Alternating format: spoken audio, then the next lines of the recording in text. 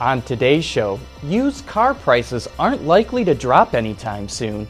Jeep shows off some awesome retro concepts, and how hackers may one day hold your car ransom. All that and more coming right up on Autoline Daily.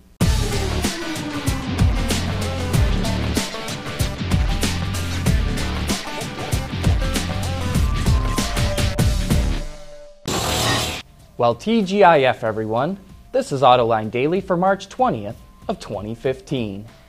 In the past, Elon Musk has talked about adding autonomous technology to Tesla vehicles, and yesterday the company took a step toward making that a reality. The CEO said it will roll out an automatic steering feature for the Model S in 3 months. It's not just for new ones, existing models will get the feature through a software update. The technology will only work when driving on the highway. Musk says the company is currently testing the new feature on roads between San Francisco and Seattle.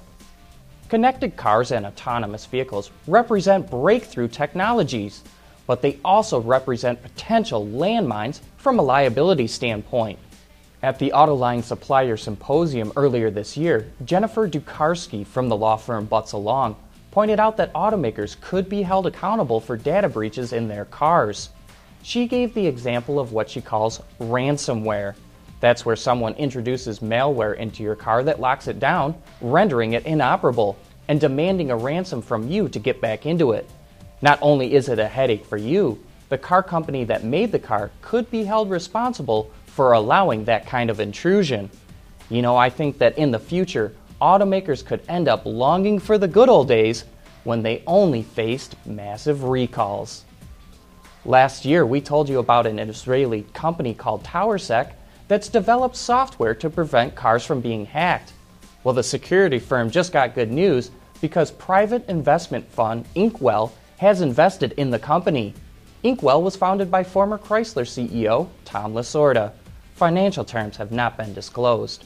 For more information about TowerSec and its software, click the link in today's transcript.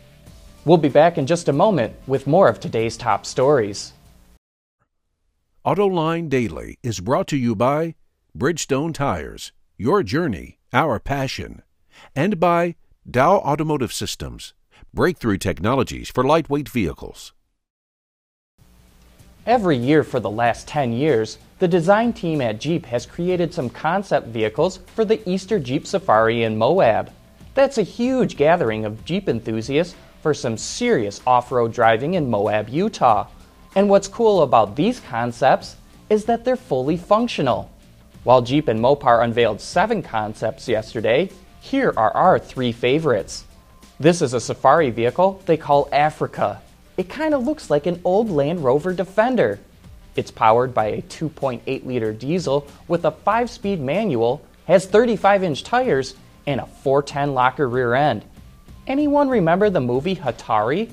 This looks like it drove right off the set. Next up is what they call the staff car. If we didn't know any better, we say they found this at a World War II battle site in North Africa. That's how authentic it looks. Note how there is no B-pillar or headrest, which actually really accentuate the open-air look. Mark Allen, the head of Jeep Design, says that open-air driving is a really big Jeep thing. The concept called Chief looks like it stepped right out of the 1970s. It's actually a 4-door, powered by a 3.6-liter V6 with a manual 6-speed. Inside are details that give it a surfing theme.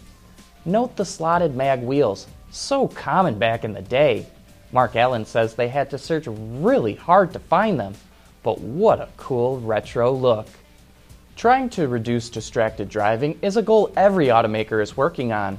But could you imagine not staring at this Nissan Leaf as it drove by? The automaker applied a coat of phosphorescent paint to the car and took it on a trip down the glow-in-the-dark smart highway in the Netherlands. This is the ultimate look-at-me car, and for some reason, I think it'd be real popular in Hollywood. Coming up next, why used car prices aren't going down anytime soon.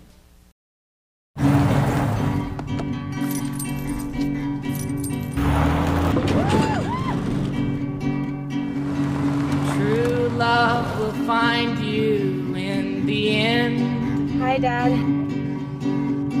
When you're committed to the job, Don't give up and your tires can't be weak in the knees. true love will find Let 'em go. in the end. Durable, dependable Firestone tires. Whatever you drive, drive a Firestone.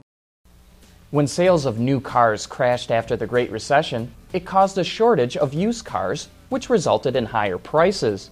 But now that new car sales are back to pre-recession levels, will prices of used cars start to come back down? That's one of the topics discussed on Autoline this week, and here's what our panel had to say. I think it's been very surprising so far. There's been a lot of industry experts that have predicted that the bottom would start to fall out of used vehicles, but quite honestly, the data would say that's not happening. And again, I think it just speaks to the demand. I mean, when you look at the average age and mileage of a used car that's traded in at a dealership today, it's sometimes 6-7 years, well over 100,000 miles. So again, these lease products are really the heart. They're the best used cars that manufacturers have. I know in the Ford and Lincoln dealers retain about 80% of those vehicles on our dealer lots, and they're just perfect CPO. So again, low mileage, reconditioned to like new standards. Again, I think there's almost an indefinite demand right now, given the market dynamics for cars of that nature. So And I don't think the price is really going to fall out of the market. I think you make a great point too. You know, if you think about 10 years ago, the average used car on a dealer's lot was a rental car, right? With 30,000 miles on it. Who knows who the heck was driving it? It was the cheap version of whatever the model is. Now they're off-lease cars, and so they're the GS model or the XLT or whatever it is, and they're cars people desire. And so I think that's helping keep prices where they are. Yeah, and we sometimes forget just how big the used car market is in this country, right? I mean, depending on what estimate you're looking at, it's between 42 and 43 million cars a year are sold in the used car market. So, we will see a little bit of price pressure on the used cars, but there's a lot of demand out there. This isn't always about substituting a new for a CPO. I think where the real growth is substituting some of the normal used cars with a CPO car and moving them closer to new. So there's a lot of demand in this market. That whole show is dedicated to certified pre-owned cars, so if you want to learn more about that topic, you can watch it right now on our website, Autoline.tv. But that wraps up today's show. Thanks for watching, and have a great weekend.